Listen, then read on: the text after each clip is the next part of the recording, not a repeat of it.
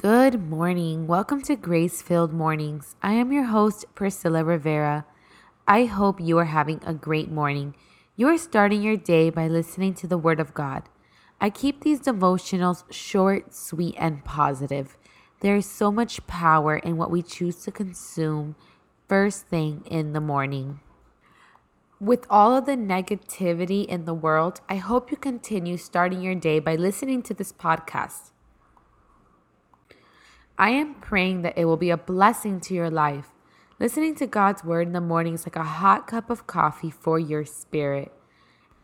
Today we're going to read from Romans chapter 8, verses 31 through 39. Nothing can separate us from God's love. What shall we say about such wonderful things as these?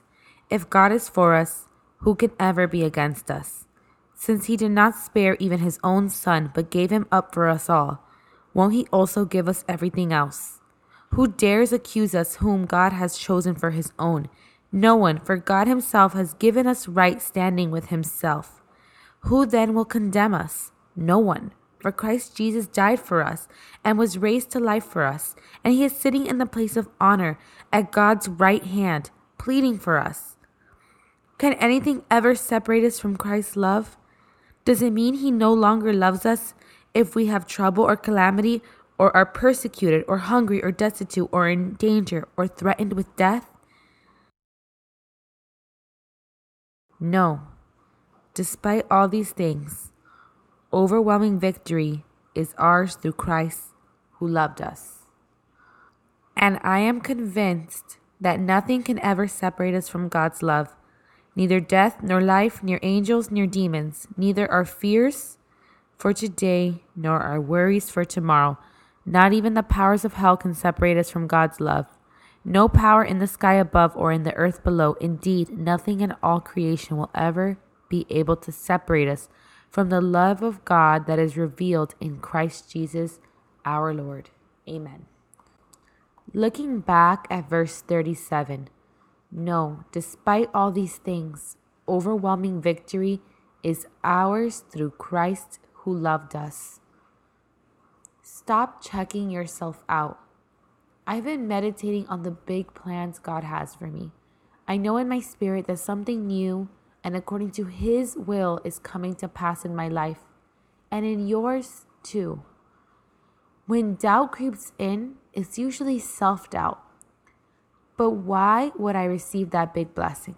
What makes me so special? But here's the good news. It's not about you. Our victory is based on Christ who loves us. You know how everyone wants the hookup? We know how important good connections can be for our success. Well, we have the best connection of all. The King of Kings, our Father in heaven, is working it all out for us. Take the magnifying glass off of yourself on your actions and instead use that magnifying glass to focus in on God's love for you. Let's meditate on this. We are his beloved. He sent his one and only Son to die for us. We have his attention, his favor, his unconditional love. And this isn't a generalized love. This love is specifically for you. He knows you. He is on your side. We are created for greatness. The Almighty God is inside of you.